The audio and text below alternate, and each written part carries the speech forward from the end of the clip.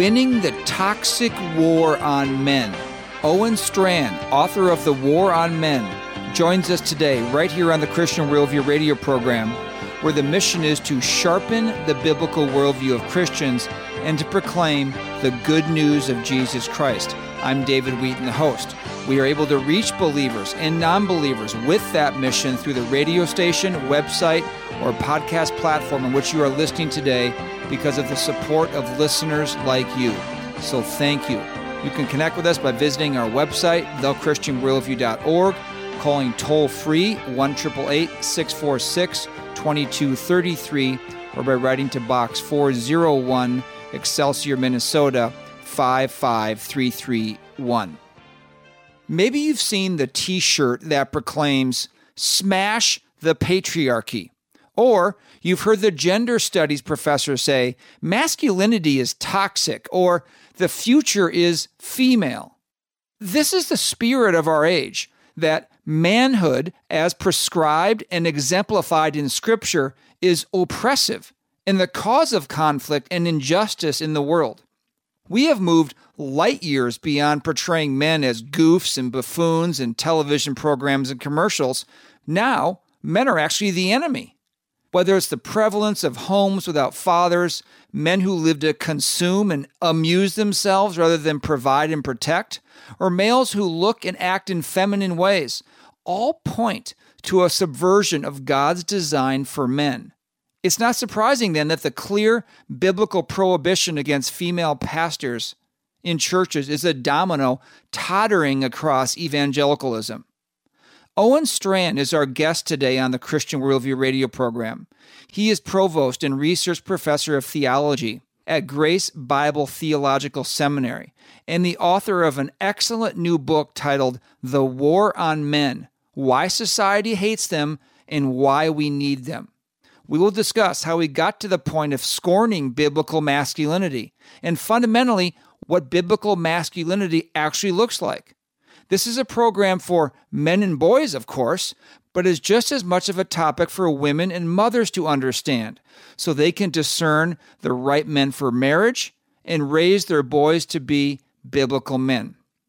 And before we get to the interview, I just want to read a couple portions of this book because it is very impactful in many areas. And the first comes from the introduction, and I'll read more as we get into the interview, but this particular quote stood out, where Owen Strachan says, "Broadly speaking, our culture now actively champions the inverse of nature, the reversal of what is good. In terms of hairstyles and broader physical presentation, many men now look like women, and many women look like men. Cursing the quote-unquote binary, both sexes embrace the blur of androgyny. As an illustration," he writes, "we find ourselves increasingly surrounded by, quote, man buns and the skittle hair trend, as on many campuses one finds young women and men sporting blunt, chopped hair dyed orange or green or purple, a nose ring, or other piercings in their ears or other places. To a troubling degree, universities and increasingly high schools seem to have become parallel gender universes, where the two-ness of man and woman has been replaced with a spectrum of fluid flexibility. In our time, defined manhood is bad, and defined womanhood is bad. Bodily clarity is out. Bodily confusion is in. Androgyny has replaced the binary. This is not accidental," he says. This is intentional. And I think we've all observed that become far more prevalent in our society. And then he gets into what the goal behind this is on page 30 of the book, where he quotes a man named Philip Rieff, who's a cultural critic, who says this: "The chief institutional instrument of repressive authority is the family." Obviously not a Christian here. "As a political revolution must overthrow the power of the state, moral revolution must overthrow the power of the family, all families.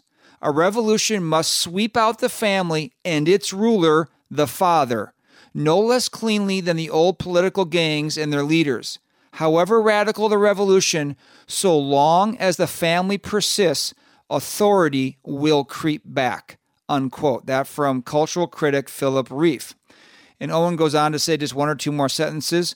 Wherever attacks on the natural family appear, assaults on fatherhood follow. In fact, fatherhood is the central target of such attempts to destroy God-created order.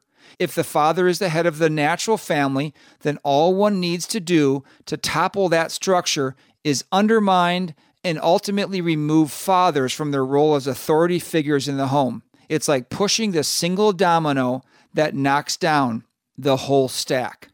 And that's exactly what we're seeing in our society today with regard to men and fathers.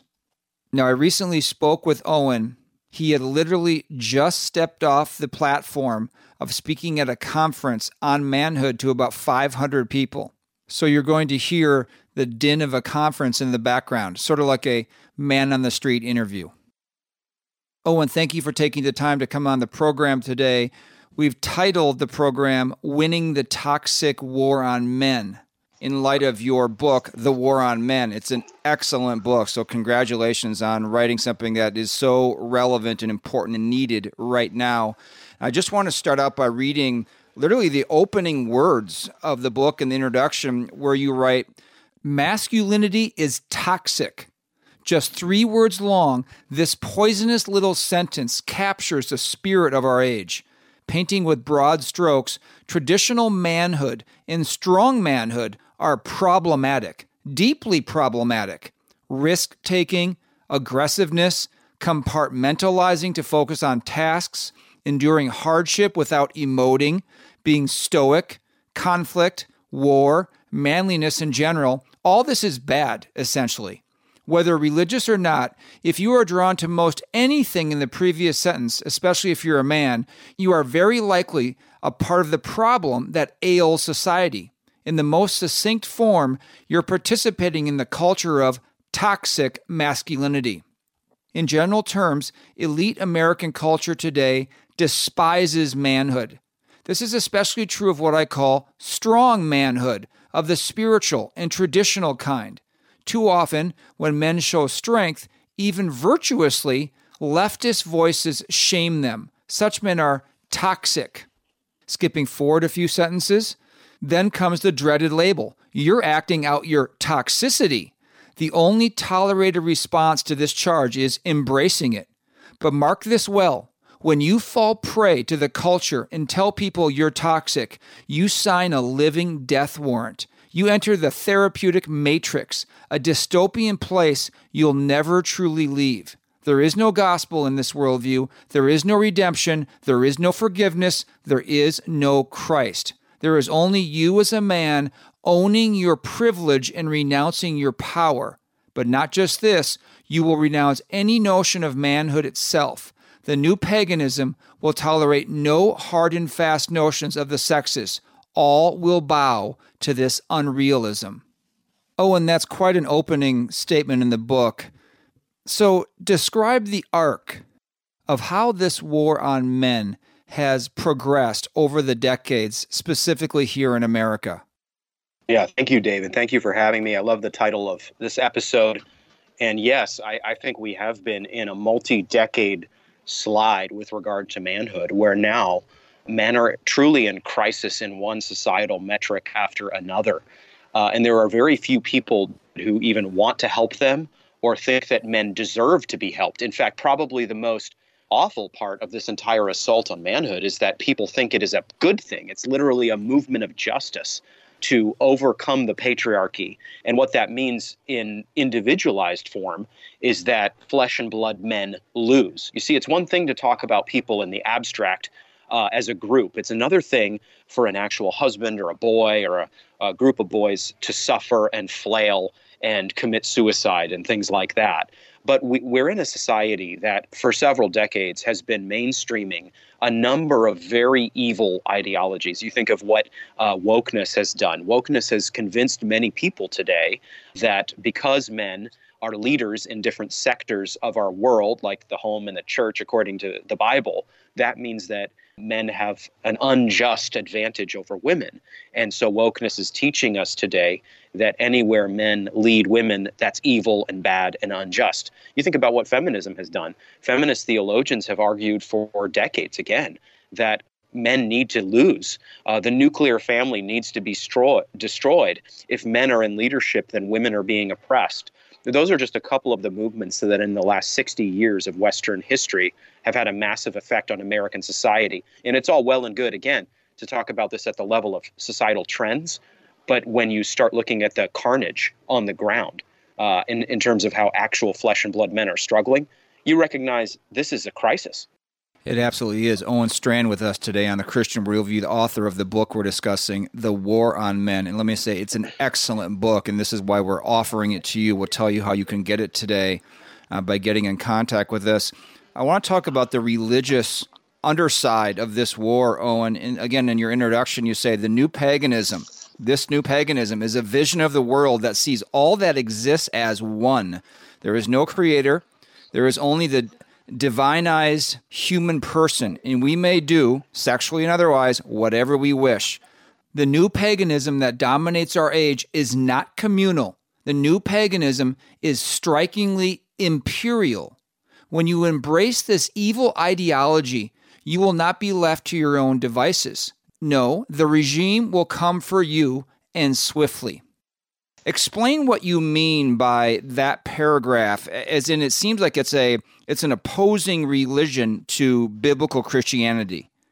What has happened today is that because of the spread of paganism, people don't think there is such a thing as God made manhood and God made womanhood.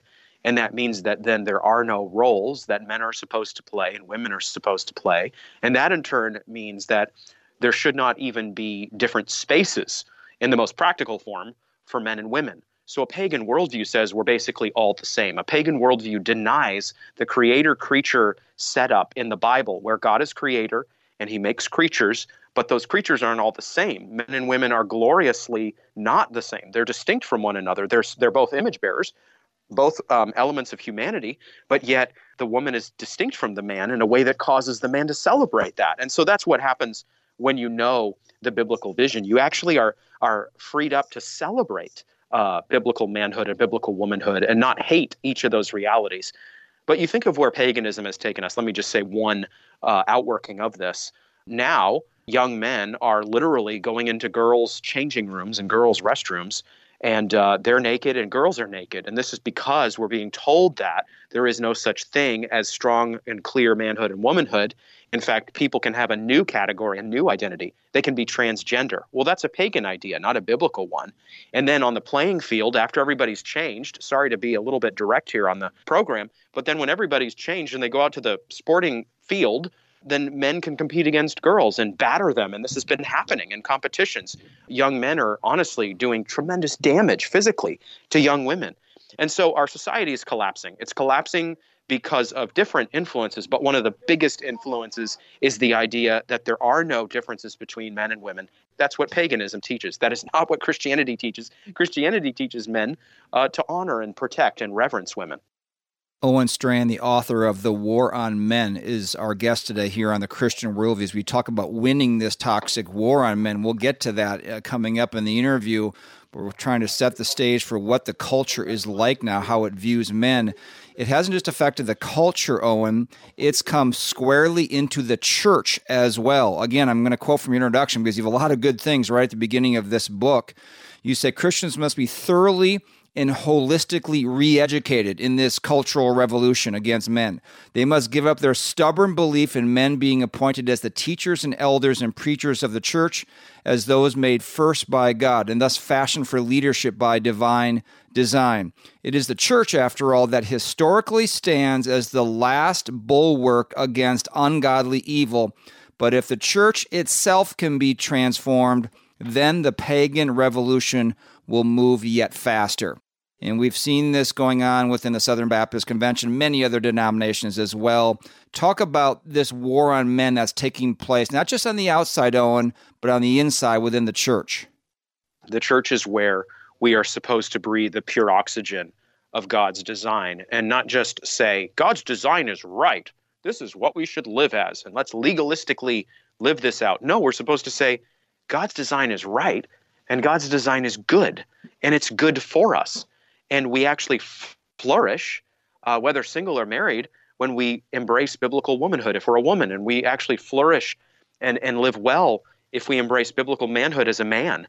So this is where ground zero is to be found. This is the last bulwark. This is the last castle. But if Satan can get his fingers into the church, and if Satan can convince people that we should accommodate the culture and we should take our marching orders from the culture, then, man, I don't know what else to say. There is no last castle remaining. This is why Christians have to recognize we have to love our neighbor. We're not here to hate our neighbor. We're not here to hate gender advocates and gender theorists and woke people and these kind of folks. But we are supposed to stand against their lies. Loving your neighbor does not mean doing whatever your neighbor wants you to do. Loving your neighbor does not mean believing whatever your neighbor wants you to believe. Loving your neighbor means loving the person, but actually standing against ungodly systems and ideologies and lies. And that's what I don't think Christians understand today. There are a good number of churches out there who encourage Christians to be nice and kind. And that's great. Those are good things to teach. But actually, you've only done a part of your work as a pastor or a church if you train Christians that way. You have to train them as well to stand against what is evil. You have to train them to be like John the Baptist in Matthew 14, who spoke against sexual sin. So loving your neighbor, again, does not mean doing what your neighbor wants or believing what your neighbor believes. But I think a lot of people are buying that bargain, and that's meaning that Satan is making inroads in our world. Owen Strachan, the author of The War on Men, is our guest today here on the Christian Worldview. I'm just going to read what Pastor John MacArthur said about Owen's book, The War on Men. Vigilance, steadfastness, and strength are identified as masculine virtues in 1 Corinthians 16:13. Radical feminism and postmodern gender theory argue that those qualities and other typically masculine traits are inherently oppressive, overbearing, onerous, or in other ways, toxic. Government, education, and the entertainment industry relentlessly promote that point of view. Indeed, the deliberate, methodical demonization of masculinity is one of the main reasons we are now witnessing the speedy collapse of Western society.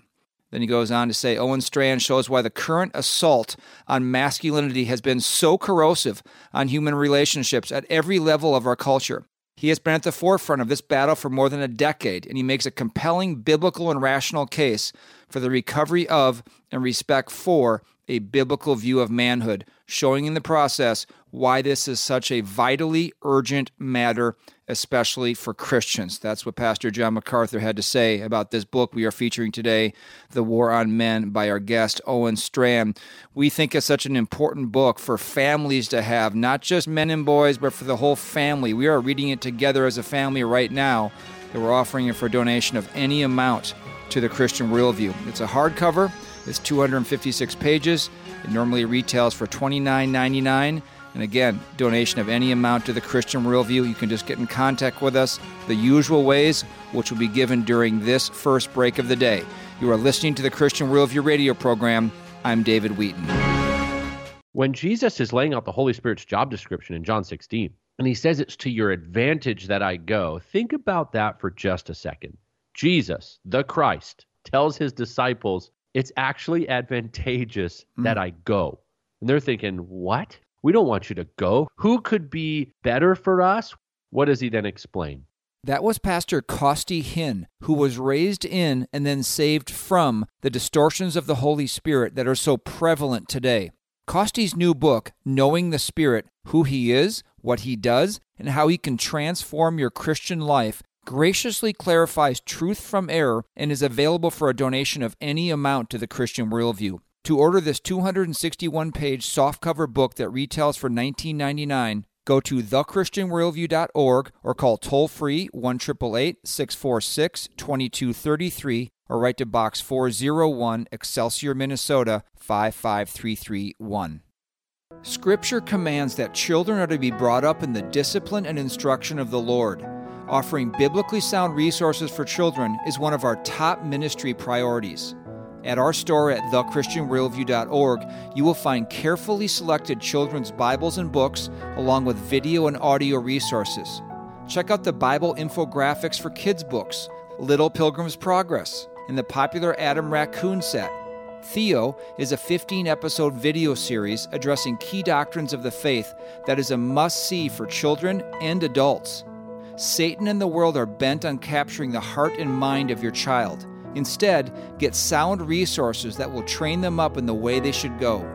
Browse and order at thechristianworldview.org or give us a call for recommendations at 1-888-646-2233.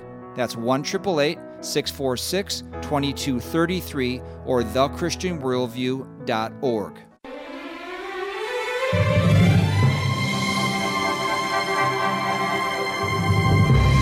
Welcome back to The Christian Worldview. I'm David Wheaton. Be sure to visit our website, thechristianworldview.org, where you can subscribe to our free weekly email and annual print letter, order resources for adults and children, and support the ministry. Our topic today is Winning the Toxic War on Men, and our guest is Owen Strachan. He is the Provost and Research Professor of Theology at Grace Bible Theological Seminary. He's also the author of the excellent book we're discussing, The War on Men. Owen, you also write where this is coming from. You say, for a sizable number, the traditional path to maturity and joy is gone. We can observe numerous troubling trends in a range of categories. In terms of patterns, for example, marriage is delayed. We've seen that. Family building is delayed. Vocational fulfillment is stifled. Much of what gives life meaning and substance is on hold. In this vacuum, synthetic experiences abound. Instead of a real wife, young men consume pornographic videos with imaginary partners. Instead of a real family, young men spend copious amounts of time with their friend group, their family. Instead of embracing maturity, young men prolong their adolescence, chasing pretend adventures on big screen TVs and computers. Instead of building a vocation, young men either evade work or bounce from job to job. So the question is, Owen, who or what is to blame for not transmitting the character values of manhood early on? Well, I think there's a number of folks and institutions who share in the blame here, honestly, David. I think it starts, honestly, with courageous pastors who teach the truth about these things and seek to play their part in shepherding young men, since we're talking about manhood and helping them understand what true biblical manhood is. True biblical manhood not being one thing, but being many things. But then, yes, I think because we have worldly churches, we end up with worldly families. And that means that a lot of fathers and mothers are not training their boys or their girls, but we're talking about manhood, in distinctive Christian ways. We've largely lost the honor and the nobility and the glory of biblical manhood. And so many young men are not trained to be a leader, a protector, and a provider in a Christ-like way, all driven by the power of the gospel. That then creates the actual end product of young men who, yeah, they may be raised in a Christian context, but they don't know how they're distinct from the world. They don't know that they're actually supposed to be distinct from the world and yet be a gospel light in it. And they don't know how to be a man. So we've largely lost the script, at least in a lot of sectors, not every sector, for what being a biblical man is. I'm in this, though, David, just to say a last word here, not to just curse the darkness. I'm in this to light a candle and say, okay, we're not doing well. Church isn't doing well. Families aren't doing well. But here's the good news. We can change. We can grow. We can turn this around. God will work. God will help us. That's a huge part of what I'm trying to say in this book, The War on Men. And you absolutely do. You start the book and talking about what the problem is, and then you get to the solution. And we're going to get to that in just a minute here coming up. In the church today, Owen, you get the sense that the highest virtue for a Christian man, he's encouraged to be meek and mild and nice and winsome. You sort of mentioned this previously on today, because that's the way Jesus was after all. He was meek and mild and nice and he was winsome. That isn't the way Christ actually was, truthfully, according to Scripture. But how can we as Christians better recognize this pseudo-characterization of manhood that is so prominent within evangelicalism today, that the highest virtue is to be nice and mild, and resist that pull to conform not only to society, but within the church? That's a great question, David. We are definitely called to bear all the fruit of the Spirit, Galatians 5:22 and 23. And that means that men need to cultivate fruit like gentleness and kindness and tenderness and more that we can talk about. And that's essential. We cannot portray, for example, gentleness as effeminate. Gentleness is not effeminate. Gentleness, by the way, also is not a man losing his strength or pretending he's not a man, pretending he's a woman. No. Gentleness is a man having strength under control. So there's situations where a man needs to very much exercise strength in the most direct sense. If his little girl is at Target and a hulking man tries to go in the girl's restroom after her, a godly man absolutely says, "You are not going in there," and puts himself in between that man and his daughter. So there's the strength coming out. But that same man, when his daughter is having a hard day and is crying, can put his strength under control. He doesn't lose his strength, but he can comfort her. He can tenderly talk to her and help her. That's not being effeminate either. That's being a man under control. So that's what we need. But in all of this, we've just got to recognize that the highest virtue for a man in the Bible is not being nice, as you said. That's the lie of, air quotes, winsome Christianity. What a man is actually called to be is whatever is needed in a given situation. And so biblical men have to be kind and tender and gentle a good amount of the time. They have to be loving. They have to be self-controlled. They have to be disciplined. Biblical men also have to very much be convictional. Biblical men have to say no to a lot in this world. Biblical men have to stand for what is true. Biblical men have to say hard things when people don't want hard things to be said. So, in sum, a lot to say here, but it is simply not the case, as you said, that the sum total of the Bible's call to men is be nice. That is just not true. Owen Strachan with us today on The Christian Worldview, the author of The War on Men. Now, Owen, there is something inside of men, even unregenerate men, that because God made them this way, that they want manliness, they want to be masculine. They may not be able to define it or even know what that looks like. But there on the internet and social media, you'll see people, and you write about these men in the book, people like Jordan Peterson, Andrew Tate. These aren't believers, and they have huge followings of men. So how are those in what's called the manosphere online, and those who are influencers, how are they contributing toward manhood or distracting or diminishing from manhood? Fundamentally, we've got to recognize that a lot of young men are drawn to an Andrew Tate, some of them because of sin, some of them because of what Tate celebrates in the flesh, and some of why those men are drawn to a Tate or others on Instagram is because he's giving them a form of strength. So as you alluded to, and as I say in this book, men are born, wired by God to want to be strong. You think about what a little 4-year-old boy does when he comes up to you and he says, "Dad, feel my arm," or "Grandpa, feel my arm." He wants to show you that he's strong, even though his little bicep is not strong. So that speaks to the innate wiring of a boy. That instinct can definitely go bad. Let's not misunderstand. But that instinct is not inherently an evil instinct.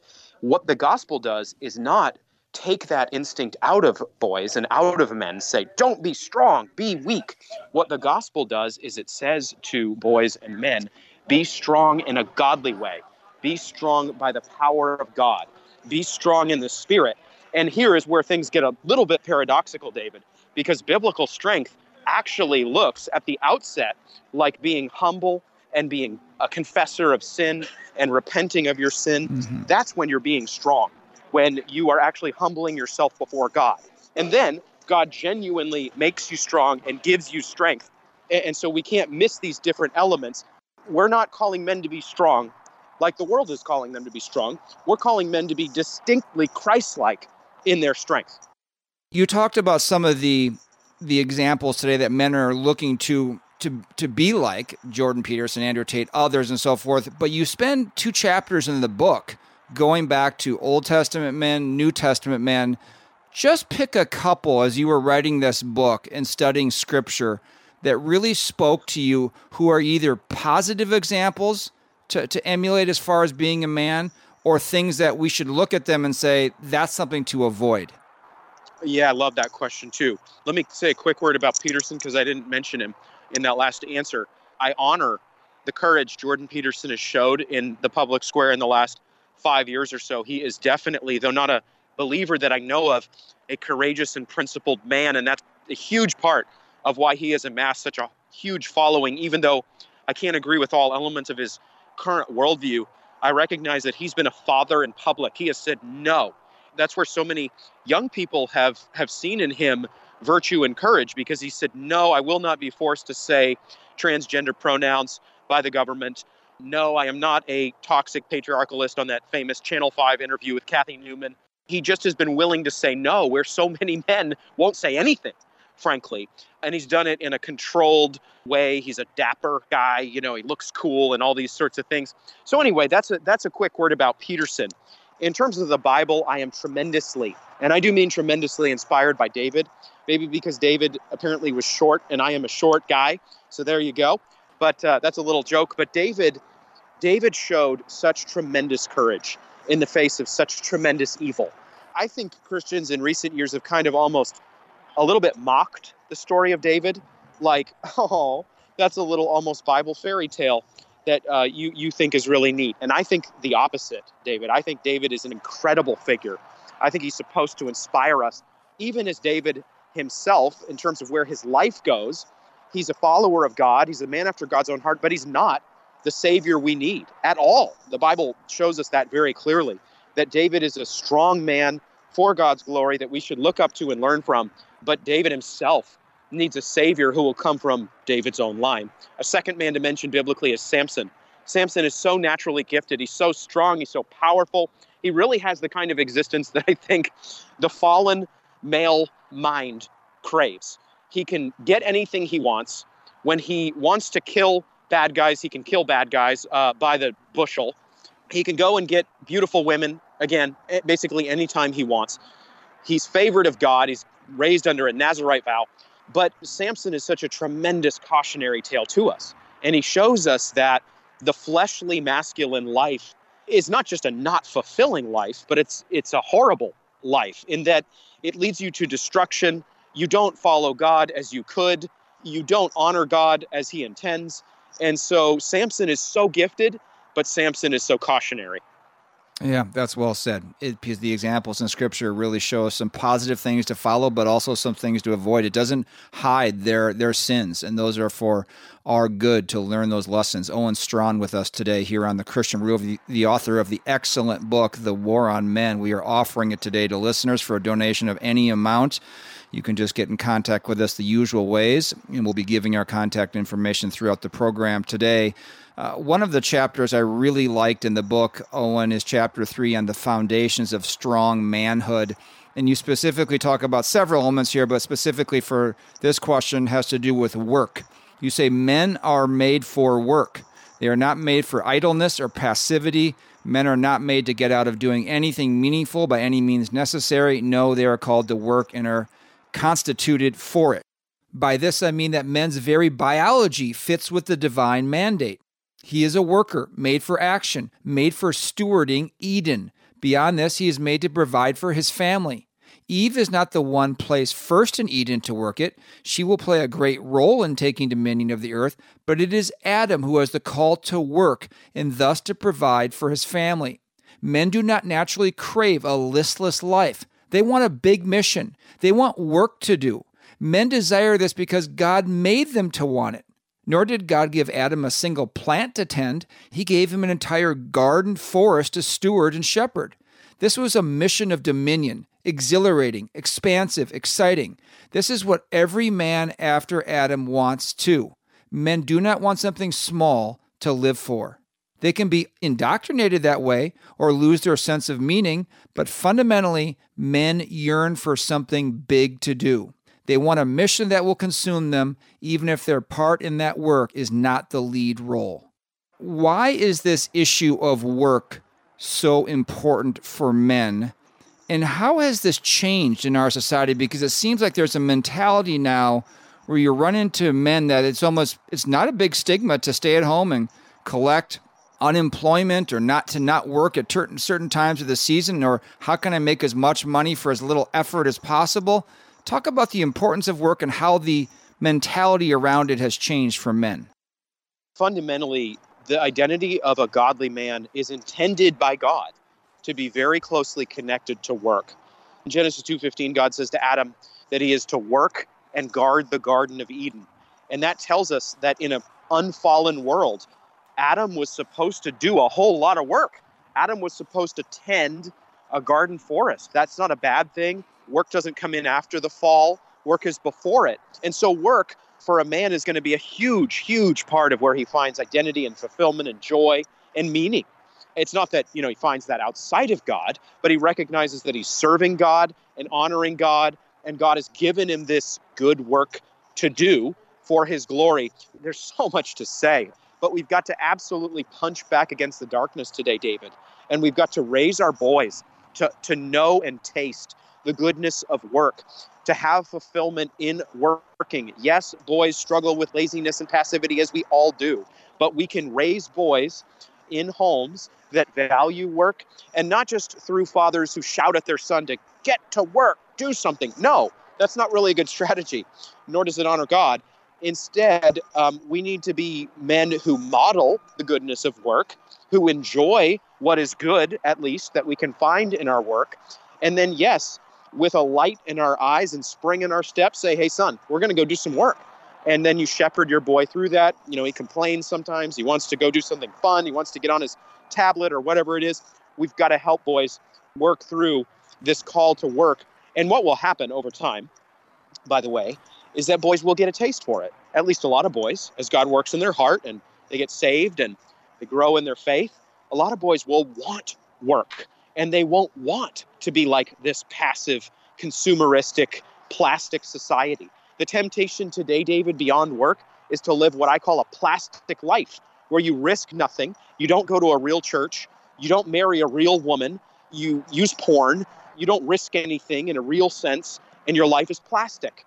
And that's not what God has called men to. God has called men to a real flesh and blood life. That life is going to be hard. That life is going to challenge you. There's going to be sin exposed. There's going to be trials. There's going to be pain. But there's also going to be a whole lot of joy and glory to God as you live that out by the power of God's grace. Very well said. Owen Strachan, the author of The War on Men, is our guest today here on the Christian Worldview. Pastor Steve Lawson wrote about this book, The War on Men. Biblical manhood is under vicious assault as never before. Radical feminism is rampant, while passive masculinity is spreading like a malignant tumor. This book by Owen Strachan, The War on Men, takes significant and decisive steps to point us back in the right direction.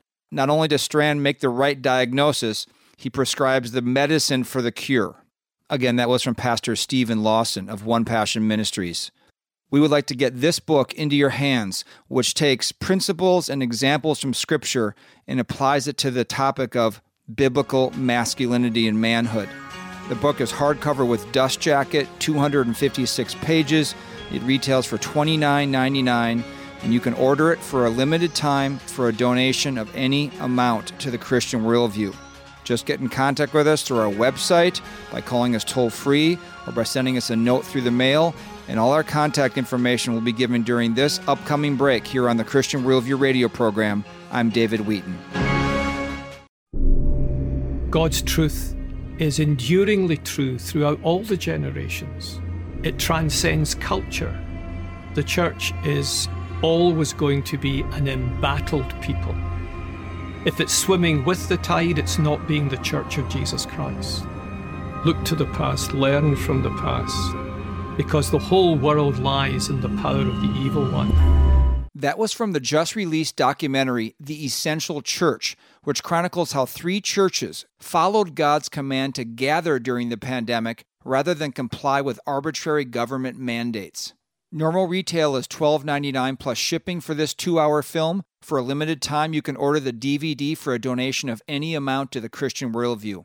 Order at thechristianworldview.org or call toll-free 1-888-646-2233 or write to Box 401, Excelsior, Minnesota 55331. When Jesus is laying out the Holy Spirit's job description in John 16, and he says it's to your advantage that I go, think about that for just a second. Jesus, the Christ, tells his disciples, it's actually advantageous that I go. And they're thinking, what? We don't want you to go. Who could be better for us? What does he then explain? That was Pastor Costi Hinn, who was raised in and then saved from the distortions of the Holy Spirit that are so prevalent today. Costi's new book, Knowing the Spirit, Who He Is, What He Does, and How He Can Transform Your Christian Life, graciously clarifies truth from error and is available for a donation of any amount to the Christian Worldview. To order this 261-page softcover book that retails for $19.99, go to thechristianworldview.org or call toll-free 1-888-646-2233 or write to Box 401, Excelsior, Minnesota 55331.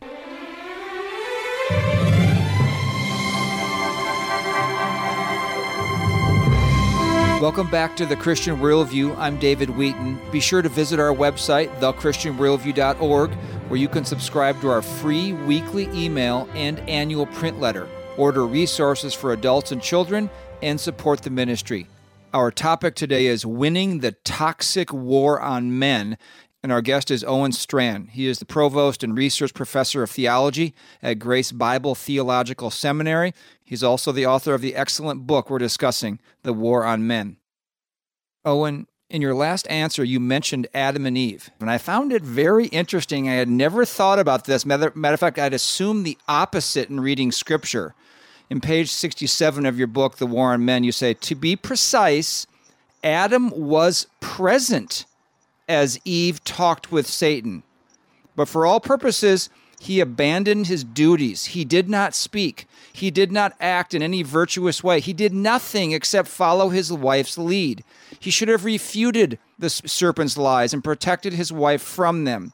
But he did no such thing. God made Adam to be the strong man, but Adam simply disappeared in the face of this evil. Now, that's not a follow-up on your answer about work, but it's a follow-up on a husband's or a man's tendency to sort of stand back, let the wife make the decision, and just not take leadership.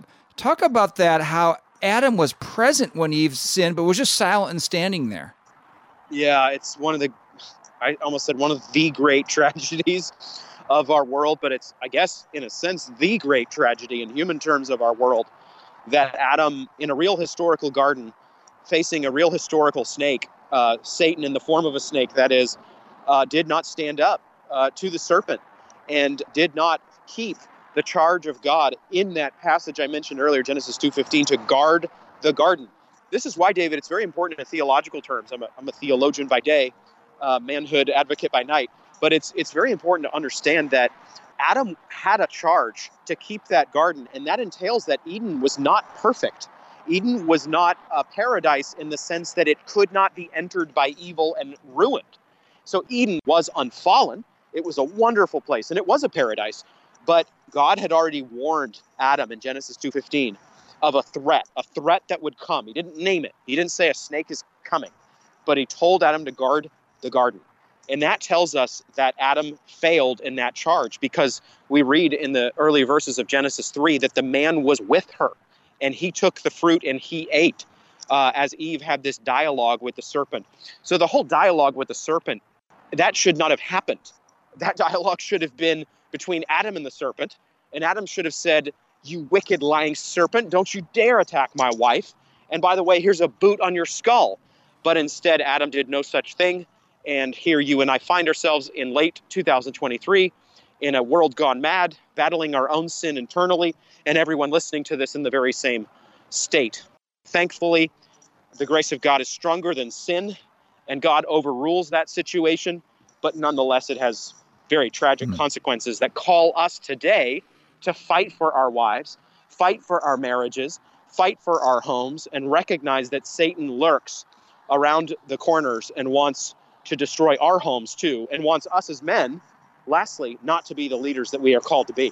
This is, I think, perhaps the most important issue as we think about manhood is the example of Jesus Christ. We're to become like Christ. That is the goal of the Christian life.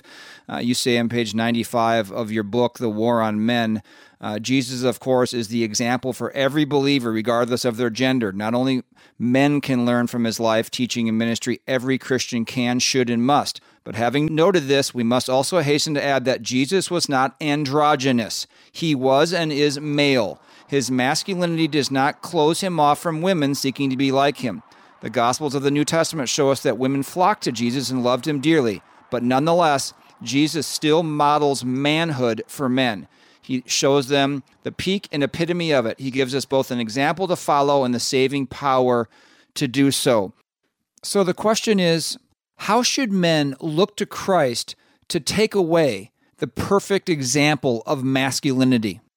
Jesus is every Christian's Lord and Savior, and so everyone is called to learn from the life and godliness of Jesus.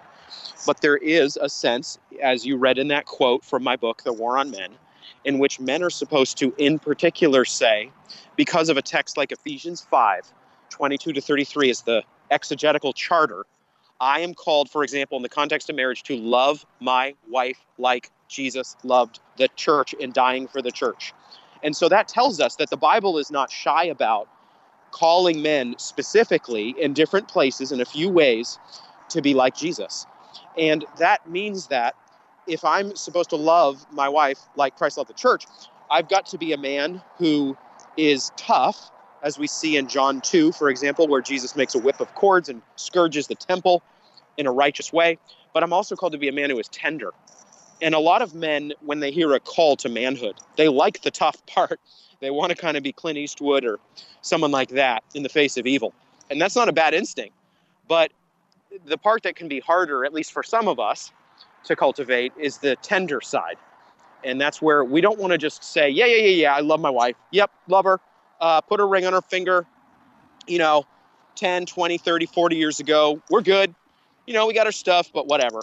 No, that means that we're called not to be some kind of subservient, effeminate man, but we are called to be a man who genuinely seeks 1 Peter 3, 1-7, to understand our wife, to be kind to her, to be gentle with her, to point her to truth, to wash her in the water of the word, Ephesians 5. There's a lot for a man to do out of the overflow of Jesus, but that's a huge part. And I think when we're looking at Jesus as men, we're just constantly tracking him and saying, how can I be like Jesus as a man? Well, that certainly needs to be our life objective, to strive to become more like Christ. And so as we conclude today, Owen, what is your parting exhortation for all who are listening, whether men, women, or children, young men, with regard to biblical masculinity and manhood? I pray that fathers will model that blend of toughness and tenderness that we talked about. I pray that mothers will not baby their sons, but will genuinely love their sons, but very much teach their sons, in terms of day-to-day instruction and that sort of thing, teach their sons to be godly men. Both of the sexes, both the father and the mother, have a vital role to play here. It's not just that boys need, a supportive and teaching father who lives this all out. They do need that. That's essential. But it's also that they need a mother who loves them as a woman, who they learn to interact with well, and who then encourages them to be a man of God. All that begins, though, David, not to make this into a marriage counseling podcast time, but all that is based in a man who really does strive, a father I'm talking about, to love his wife well. And I guess I would just say at the end of our conversation, there are a lot of homes that are in flames today, and there are a lot of men who are not in a great place as a husband and father. And I could say a lot about that. We both could. I would just try to say to men, hey, there is hope. There is hope for you. But hope is found in confession and repentance and the ways of God. And so don't buy the cultural lie that you are toxic as a man. Don't buy that if you do have some challenges with conflict or sin patterns or bitterness or whatever it may be in your marriage, don't buy that that's destroyed and you're an idiot and there's no hope for the two of you. Go to a godly leader at your church. Talk to a godly couple at your church. Get a biblical counselor. Work through this stuff. David, I say this because that's really what we most need. We most need strong homes, not populated by perfect parents. There are no such options available, but populated by real sinners who have found the grace of God in Christ Jesus and who now do the much harder thing than burning each other down. They talk things through, they ask for forgiveness, they grant forgiveness, they communicate well, and then they live out those roles that we've been sketching here. And that's really what boys desperately need. They need a healthy home, they need a loving father, they need a loving mother, but they also very much need to see repentance and confession and humility modeled. Well said. Thank you for concluding our interview today that way, Owen. Thank you so much, Owen, for coming on the Christian Worldview, but even more for taking the time to study the Word, to think through this issue of men, and to write this book. It's been most helpful for me personally reading it, and I really hope that it impacts many who are listening today who take the opportunity to order this book and try to apply it to their lives. So thank you again, Owen. All of God's best and grace to you and your family. Thank you, brother. Appreciate the interview. If you joined us late, that was Owen Strachan, our guest today, the provost and research professor of theology at Grace Bible Theological Seminary, and the author of the book we have been discussing, The War on Men. Just a few summary bullet points here as we close the program today. What are the qualities of a God-honoring man? The first is the all-important prerequisite. You must believe in and become like Jesus Christ. When you are born again, as Jesus commanded in John chapter 3, God gives you the Holy Spirit to guide and to help you be a biblical man. Otherwise, without being a true believer in receiving the Holy Spirit, it's manhood driven by the flesh, which will end up in one of the ditches of unrestrained hyper-masculinity or sinful passivity. If you haven't been born again, please give us a call or go to our website and click on the page, What Must I Do to Be Saved? You must repent and believe in who Jesus Christ is and what he did for you on the cross. After that, other qualities of a God-honoring man are leadership and protecting those God has put in your life, being alert and discerning, having conviction and courage through your speech and your action, having a strong work ethic, which goes to having a purpose and providing for those in your life, and also exhibiting self-control and love. Yes, love. That passage we referenced earlier in the program, 1 Corinthians 16, verses 13 and 14, say, be on the alert, stand firm in the faith, act like men, be strong. And then here's verse 14, let all that you do be done in love. And this biblical love means seeking God's best for another person. Just one more reminder that you can order Owen's book, The War on Men, for a donation of any amount to the Christian Worldview.